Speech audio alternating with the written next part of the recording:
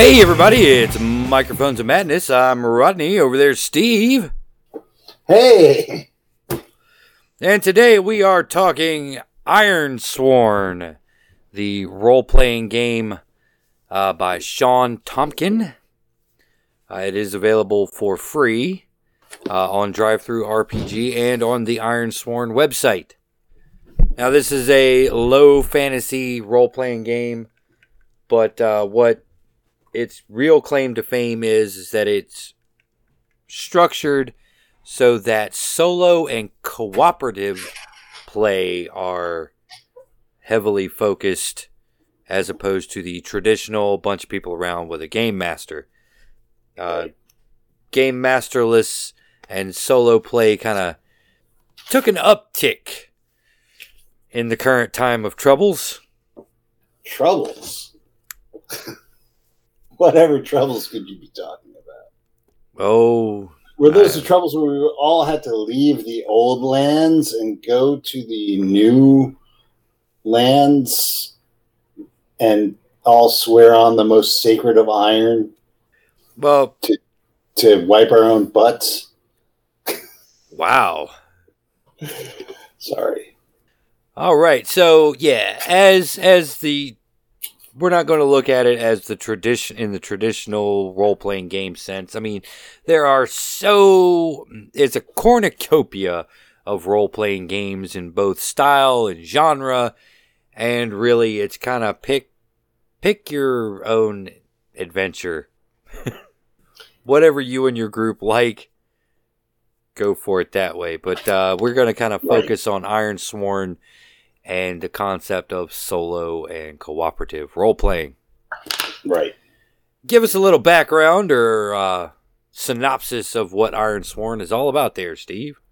I just did with the whole butt-wiping thing. So Ironsworn is this system of solo, like you said, or cooperative, GM-less, for the most part, role-playing, where all your actions that you can possibly do are boiled down to these things called moves. And you enact a move, and the outcome of that move pushes forward the story. Whether that be a battle, or a trudge across the landscape, or trying to negotiate, trading with a settlement. Right.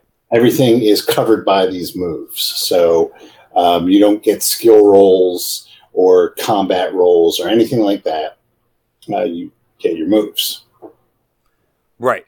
And you roll against the roll mechanic is rather interesting. I kind of like this. Excuse me. You roll a d6, add relevant stats and modifiers, and you compare that against a 2d10 roll. If your d6 roll with your additions are greater than the individual d10 rolls, then that's a hit. And you can have what they call a strong hit, which is your d6 is greater than both the d10s, or you can have a partial success, which is 1, or you can fail, which is a miss completely. Right. And there are some things with doubles and stuff like that, but there's consequences to how well or how poorly you are successful. Right. In these different moves. Right. Exactly. It defaults to a setting that is more or less Skyrim. Right. It's quasi Viking Norseman kind of feel to it in a very grim world full of ice. Right, ice and rock and small villages. It could just as easily also be kind of Scotland, that whole Iron Age, northern area there, Scotland, Denmark, actually, Norway. Yeah, it's actually kind of funny you bring that up, because when I was reading through it, the thing that came to my mind above everything else was this little poem. Hold on. That you may be. I remember the dark woods, masking slopes of somber hills, the gray clouds, leaden, everlasting arch, the dusky streams that flowed without a sound, and the lone winds that whispered down the passes. Vista on vista marching, hills on hills, slope beyond slope, each dark with sullen trees, our gaunt land lay. So when a man climbed up a rugged peak and gazed, his shaded eye saw but the endless vista, hill on hill, slope beyond slope, each hooded like its brothers. And that goes on for a while. That would be Cimmeria by Robert E. Howard. I kind of figured that would have been Robert E. Howard. Yeah, so that is, well, Cimmeria, the poem, apparently, and it came as a surprise to me when I found this out, it actually describes the area in Texas where he's from. Wow. So, although, it does, well, I mean, Conan the Barbarian is Texan. Right.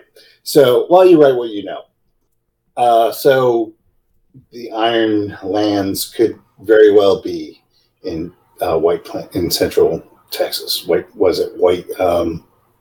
Cross Plains. There we go. Cross Plains, Texas. I don't know. It seems to me like where you like to go camping.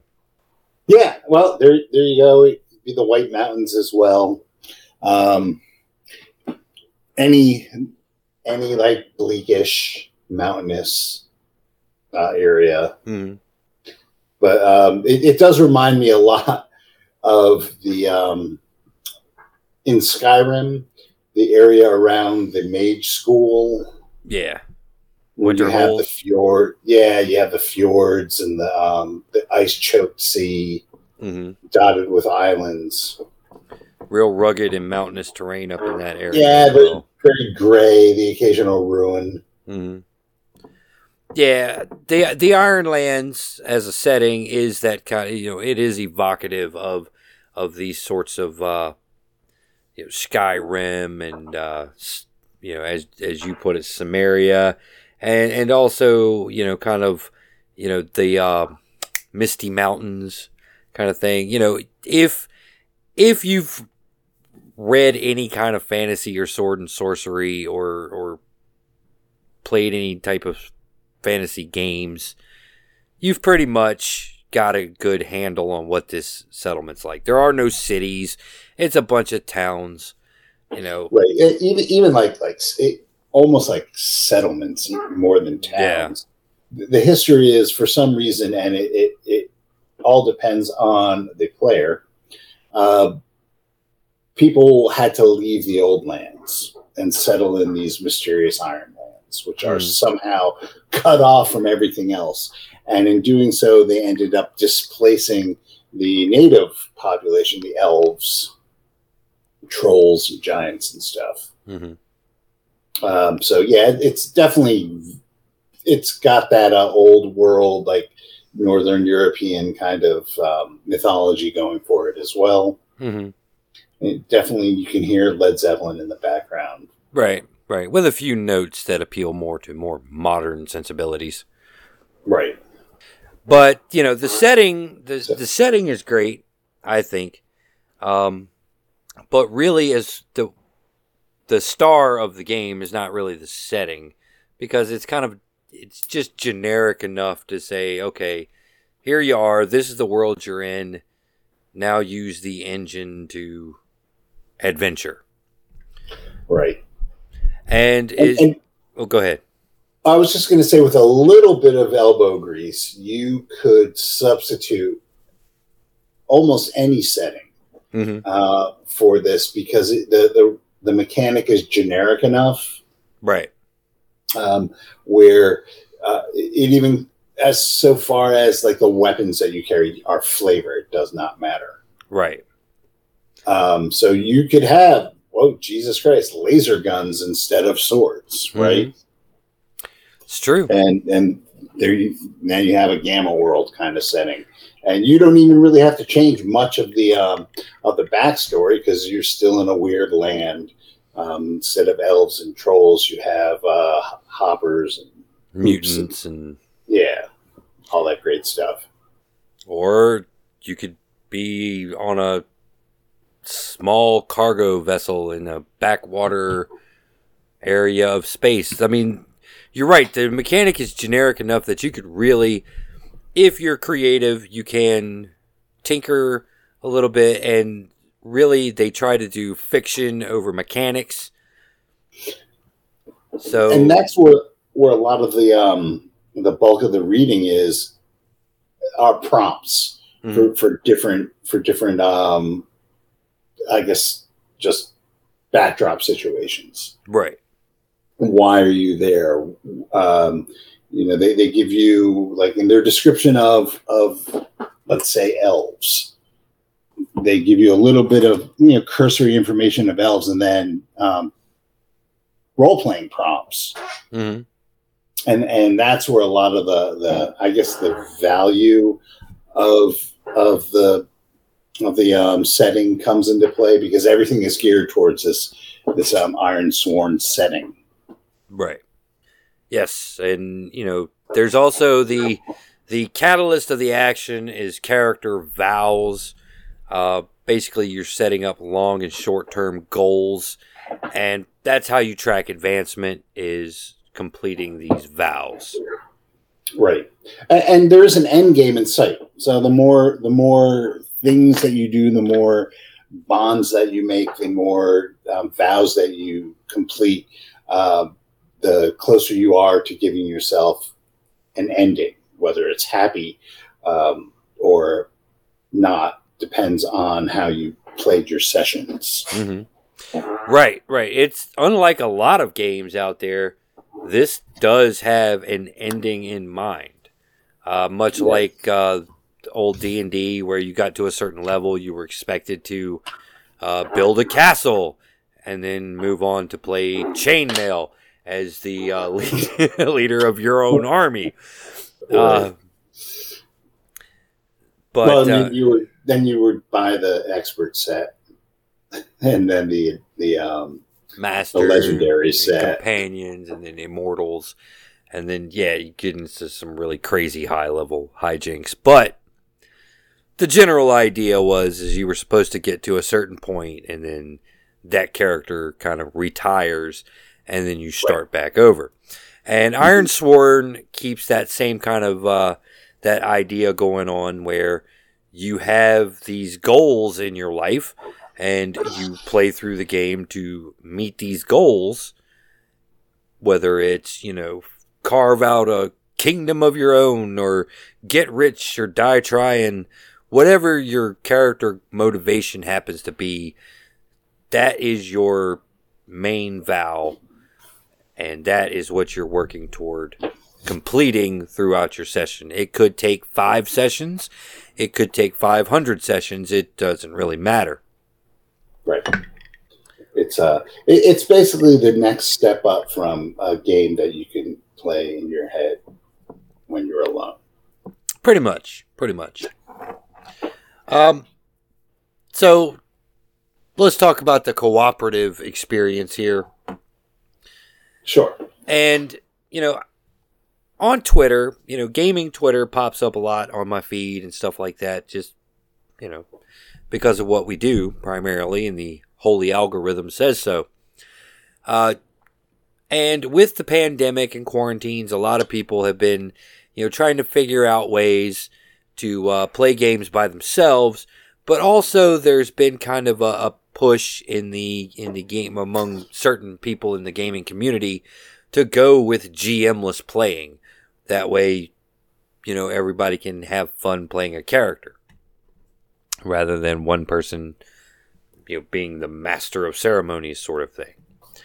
And in Ironsworn, it's not so much GM-less as it is cooperative GMing, whereas the role of the game master moves depending on whose turn it is, and it's really just kind of an adjudication of the rule set. Right. However, for this to work out well, everyone that's playing has to have a good grasp of the Ironsworn rules. Otherwise, one person is going to be the de facto game master because they are teaching the game to everyone else. Yes. And there's always going to be a hierarchy of I don't want to say hierarchy of imagination, but some people are more vocal at the table than others. Mm-hmm. Happens all the time. Some people just, they go with the flow and they're happy when, it's their turn. They say, I shoot at the floor. Right. Right. Ironsworn as a game, and particularly in cooperative play, really does kind of hone in with almost a laser focus on a certain play style. And that is the person who likes to narrate their actions in some detail. Rather than I attack the troll and that's their turn. Right. I run up the side of the wall, do a double backflip, and spin kick the guy. Hey, that's my signature move, man. I know that's your signature move. That's why I used it as the example. So, yeah, the folks who are really into, the most basic form of gameplay are there. I don't think they're going to get much out of it, really.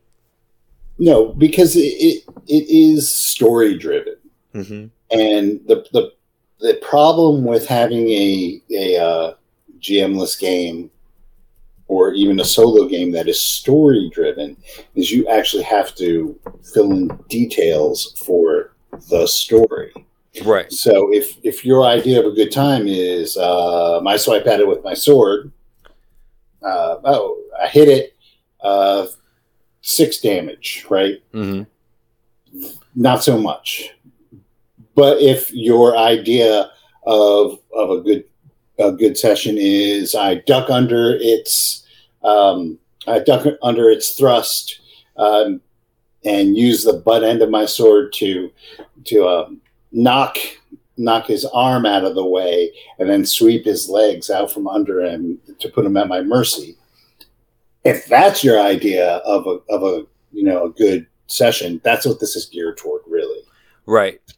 Yeah, it's also geared toward the type of player who creates, 8-page backstories for their character or individual, their journal, their journal of whatever character, today we traveled across the Northlands, the elf caught a rabbit for dinner, things like that.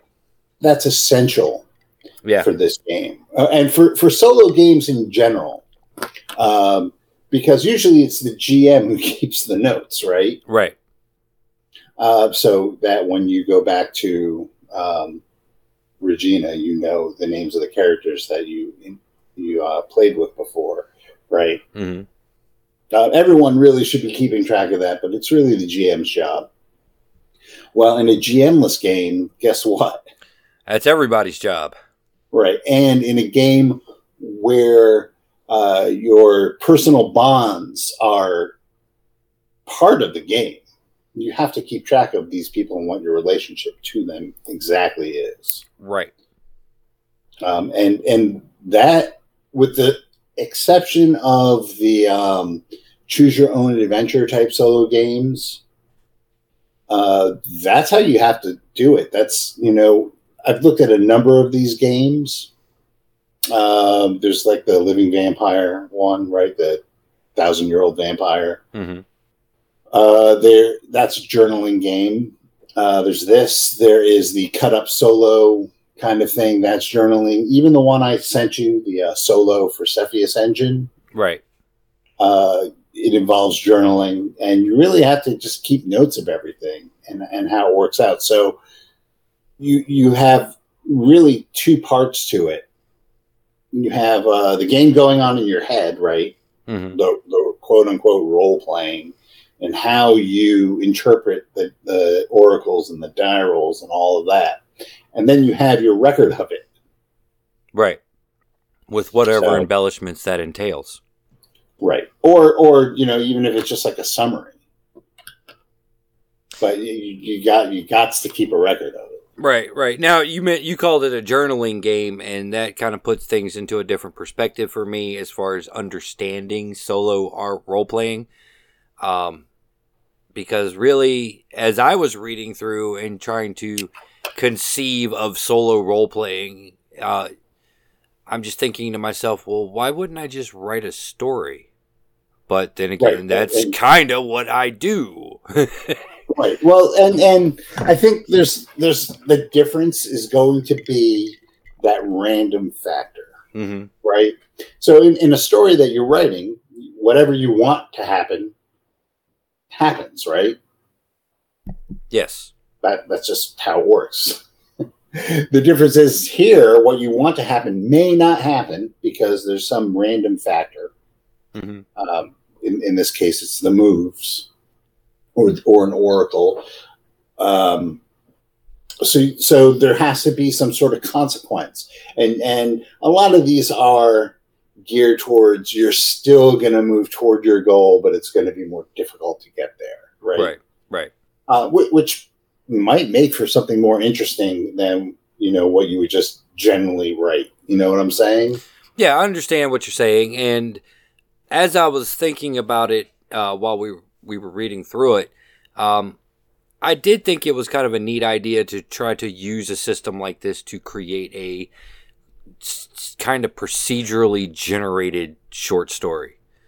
Meaning, I'm not sitting here planning everything out. It comes to a certain thing, and it could end on page 2 because the character dies because of this random element or something like that. Now, speaking of procedurally generated elements, you've mentioned it a few times, but we haven't talked about it yet, and that is the Oracle. Right. So just tell everybody a little bit what the Oracle is. So the Oracle is just a method of choosing between options, really. Mm-hmm.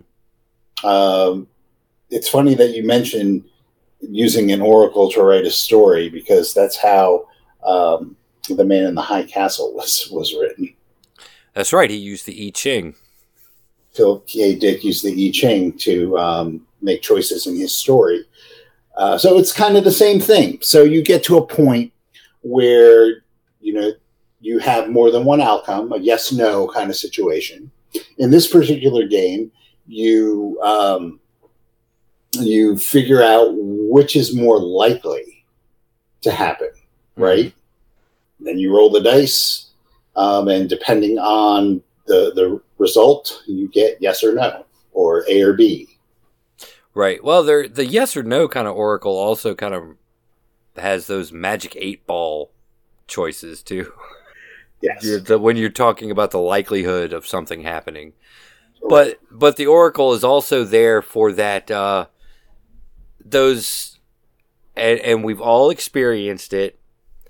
The question the GM is never prepared for, is there the city of fuck? Right. What's the name of the town? What's the name of this random NPC that's that I'm buying, horseradishes from today?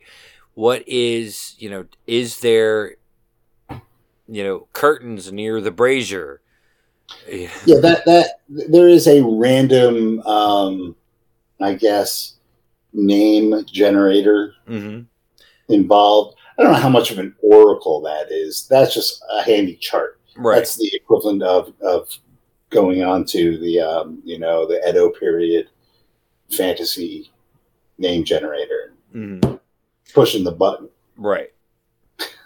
Right. Now, it must be said that the Oracle for GM-less play in Ironsworn is not meant to be a GM emulator.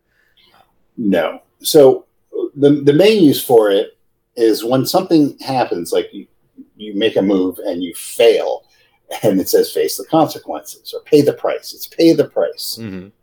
And that price isn't quite obvious to you. Right? That's when you use the Oracle. And that it's there to generate conflict more or less for you. Mm-hmm.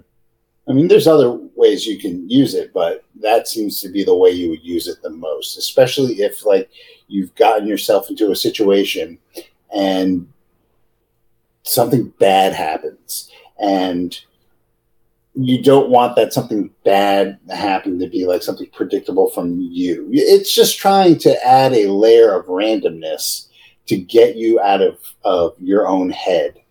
Mm-hmm. And also kind of keep you honest, because let's face it. Well, yeah. If you're playing by yourself, Conan from Samaria is going to win every fight, woo every woman. Yeah, of course. That's what I mean. Keep you honest is a better way of putting it. But yeah, to make it more exciting. I mean, nobody likes it when only good things happen. Right. It doesn't act as a GM per se, but it does function somewhat as a GM, because the GM's the person who puts the monkey wrench in your plans, right? Right. The GM's the equalizer. Yeah, the GM throws throws the conflict out there for you. Mm-hmm. And this is like a random conflict generator, I guess. Yes. I like that. I like that idea. The random conflict generator.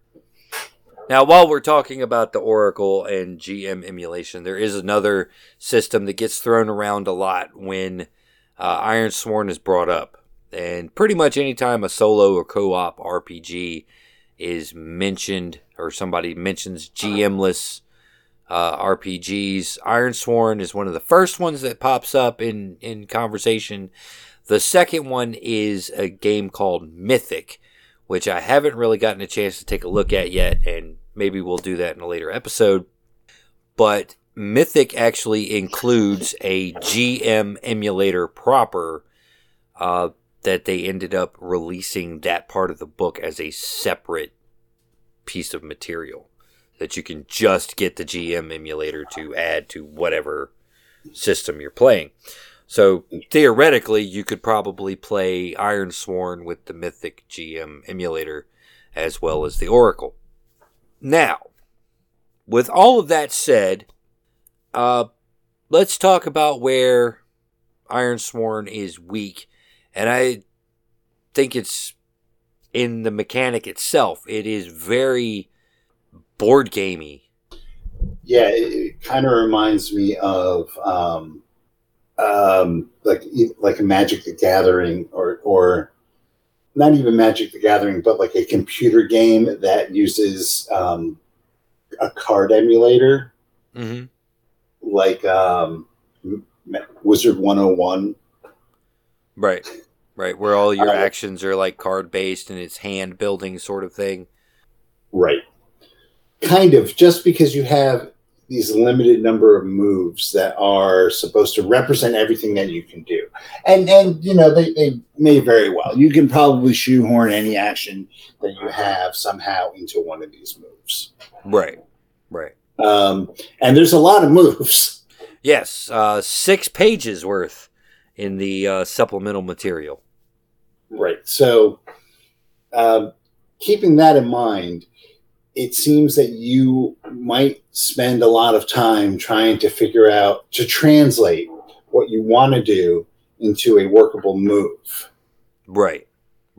And I think that interrupts the flow of storytelling, really, because, storytelling should be not quick, but it should flow. Right. It shouldn't be interrupted by, I guess this would be the equivalent of getting out the thesaurus. Right. Getting out the thesaurus, or this is where the GM actually comes into play, is they are the person who's supposed to make a ruling and saying, well, you want to do this, that is going to be this action. And it might actually work, the mechanic might actually work better with one person actually functioning as the GM and adjudicating what action or what move for what you want to do. Right. Even though they don't have to do any rolling, which is really easy because all the GM has to do is kind of the paperwork of flipping through the rules while you're describing what's going on. Oh yeah, but if you're going to have somebody doing that, they might as well figure out what the consequences are going to be for failed actions, or even for successful ones. Yeah, true. Now, really lazy dungeon master. So there are other games that have similar styles for resolving actions. Powered by the Apocalypse comes to mind, where each character type has a set of moves that they can do, and that's what they're good at. The current edition of L5R has a similar thing where you try and it's similar. You try and pigeonhole what you want to do into one of the elements, right? And that affects on a number of things. So you might have going about a task using the element of fire might be less effective than earth. Right. It's similar because you have to think through your action and how it translates into something mechanical. Right. That particular mechanic in L5R is really kind of almost philosophical in a way, in how you interpret, okay, this is the ring that I'm going to use to do this particular action, and another character might do the exact same action and use a different ring. Right. But, well, I think with that is you're supposed to describe how you're doing something. Right. And then the referee decides what ring that entails. Mm-hmm.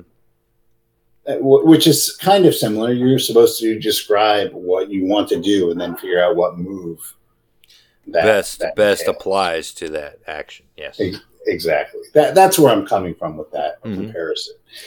Instead of like, I want to climb the cliff. Okay, what's your climb skill? It's sheer, so you're gonna, it's gonna be more difficult. So you have to make it hard. Oh, but I have rope. Okay, well, you get a bonus die. You know what I'm saying? Mm-hmm. That's boom, boom, boom, easy, transparent. You just say what you want to do, figure out a skill that you're doing it with. Usually, it's like in the name of the action that you're describing, and there you go. Right. Next. Right. So in this particular situation, it's it's a sheer cliff. Okay, well, that's going to be a face danger move to get things rolling. And okay, I have a rope, so that's going to give me a bonus because of my equipment. I'm going to use my iron stat because that's my physical strength. And, I really kind of envisioned this character as being kind of a mountaineering type of guy. So that should give me a bonus too. But it doesn't.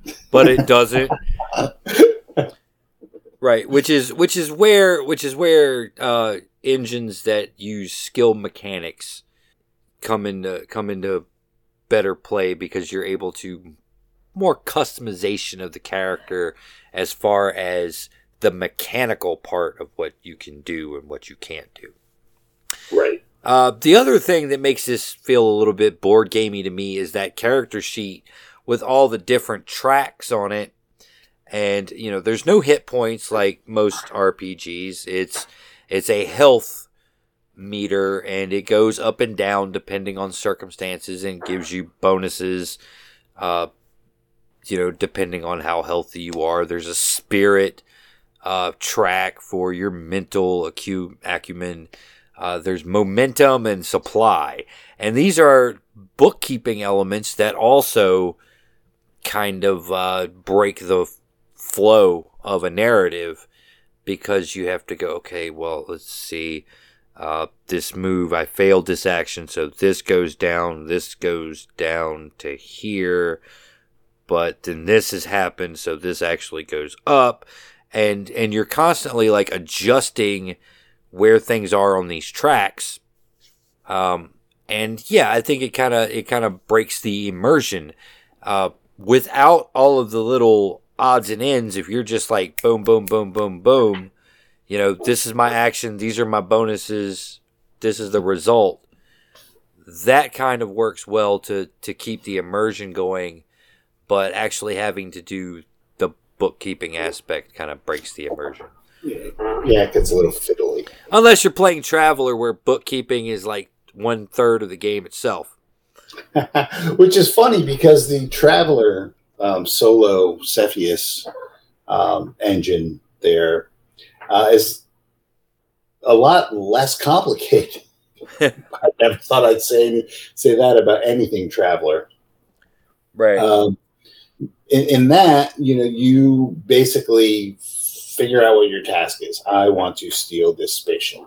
And you've come up with a plan for how would we steal this spaceship, right? Right.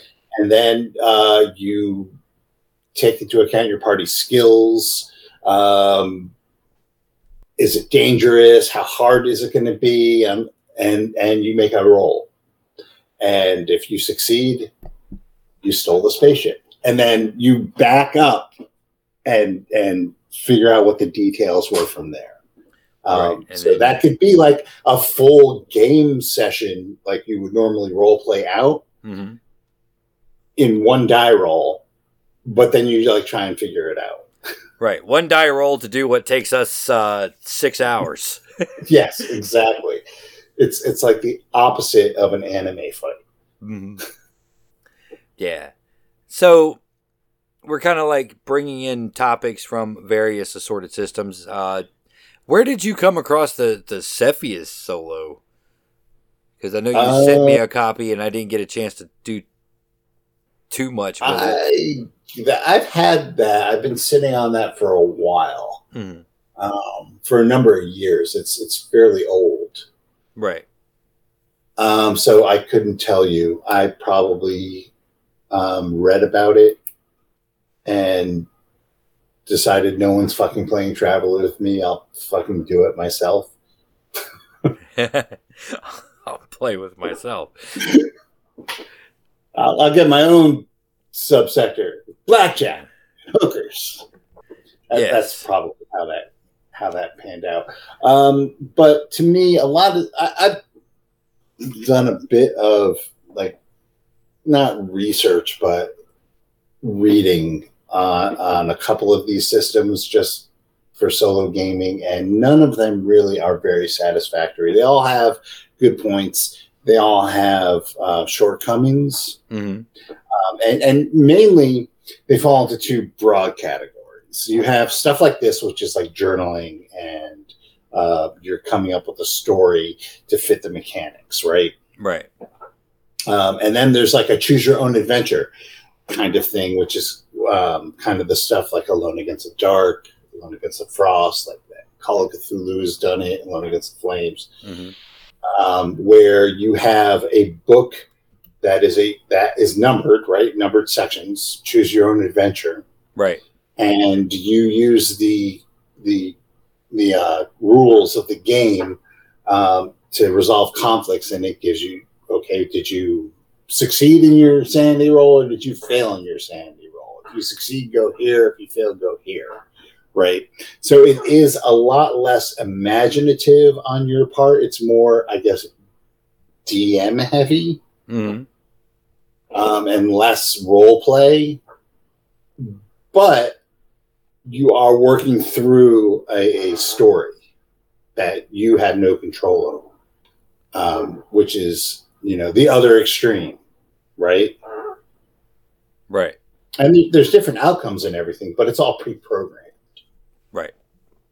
Yeah. The choose, like Alone Against the Dark, those types of games are definitely have 3 or 4 endings in mind. There's a lot of different endings. Right. Which is cool because you can play it more than once. And most of them are you died. Death and madness. That's your 2 options when playing Call of Cthulhu solo. But I'll tell you, I've played a number of those. And I've had it's been fun every time. Right. Say what you want. It's been fun. It's easy. You can just pick it up and do it. All you need, you fill out a character sheet. Usually they give you a character and you like pick out some, like, I don't know, 100 points worth of skills or whatever. to add on to what they already had. Right. And some of them are, you could like just pick it up and go and just start reading and rolling. Some of them you have to do a little bit of bookkeeping. You have to, keep track of time and dates because you're on a clock kind of thing. But I've played all the current ones. I've played at least twice each. I haven't been very successful in many of them, but I've always had fun. Whereas I'm looking at this stuff and I'm thinking like, wow, it might be just a little bit too much work. I'd rather just read a book. Right. And I think you're right. I think it is kind of complex and overwhelming to try to do this by yourself. If you have a group, or, you and your son play games together, my family and I play games together, in addition to, us playing games with each other on the podcast. And yeah, that works out well for that sort of thing where you have a group. But with as many moving parts as Ironsworn has, I don't see it as the ideal answer to playing solo. There's also solo rules for icons if you want to do some superhero action. There are Fate solo rules. Yes. As well. I don't know how similar those are. Mm-hmm. I haven't looked at it. I have a copy of the Fate Solo PDF, but I haven't looked at it. Right. I haven't. I've seen an example of play, and it's basically it like any other solo game. It's journaling. It's another way to get yourself into not only the practice of journaling, but creative thinking. Just getting out there and getting creative without, I'm writing great literature or I'm trying to make a masterwork of art. It's just something where you can sit down and grab your pencil and some dice and go. And I really don't think Ironsworn fosters the grab your pencil and some dice and go as much as... No, it's definitely a little bit more complicated than I would want it to be. Mm-hmm. Now, here's an interesting thing that I might consider using it for. I might consider using it to design adventures for other systems. Hear me out. Okay, no, okay. I'm intrigued. I kind of had a similar thought, but let's hear your process here. Okay. So we all, as GMs, as creators, as people, have our own set of things that we tend to gravitate towards when we're doing stuff, when we're creating adventures or what have you. It's just the way people are, right? You get certain themes interest you, and certain actions interest you, and whatever, right? Mm-hmm. And there's only so much that you can preconceive. You know what I'm saying? Okay. You always want to play test stuff to see if they break it, blah, blah, blah. And there's always going to be stuff that you never anticipated. And I think this may be a way of, thinking outside the box for what your idioms are for when you're creating. Mm-hmm. What the tropes that you use to get away from your common tropes. And it also might anticipate actions and consequences that you didn't foresee when you were creating the scenario. Okay. And so almost instead of using it as a GM-less system, it's GMing a playerless game. Yeah, kind of. So it's kind of a player emulator. Yeah, exactly. I think it would be a good player emulator. Yes. Solo play testing for your scenario to kind of see if there's, obviously nothing's perfect, but I think that might be able to help with just the creation of the details of a scenario. There you go. And that's thinking outside the box a little bit and probably not as the manufacturer intended. Which is always the best way to use things. Yeah, I agree. Sometimes. Depends on what it is. Like, I don't know how you would use a toaster outside the box, but... Paperweight. Doorstop. Budget. As a electroshock. As a functional toaster. A briefly timed space heater.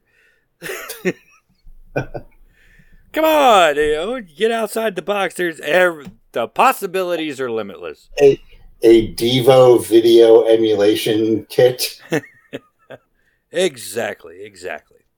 Now, I will say that if you listen to us and you want to check out Ironsworn, the main rules are free, once again, on DriveThruRPG and directly from the publisher's website. I'll have both links. In fact, there is a lot of supplemental material for Ironsworn that is free. If you get it on DriveThru, it's all in your library, and it is lots of stuff. There's character sheets. There's a rules reference that's a page. There's the 6-page just list of moves, and pretty much I would say you need all of that on the table in order to play. That way you're not flipping through the book itself. Don't forget the attributes. Yes. We didn't even get into that. Yep, you got to learn all of that stuff. So once you learn the system, get the assets. Yes, assets. They're kind of like cards, basically. That's exactly what they are. Companions, special pieces of equipment, special abilities, and you kind of like pass those out, and you can download those as well as part of the supplemental material, print them out. And this is just the stuff that you need on the table while you're playing. Yeah. I do think, there's also, while Ironsworn is free and the base game is free, there is a supplement called Ironsworn Delve, which adds dungeon crawling into the Ironsworn mechanic. Which is weird. Because I could only think that it's like a 300-page book of new moves. There are a lot of new moves, and it's really weird way of thinking about dungeon crawling because you're not draw on a graph paper grid. You go 60 feet ahead and it turns left.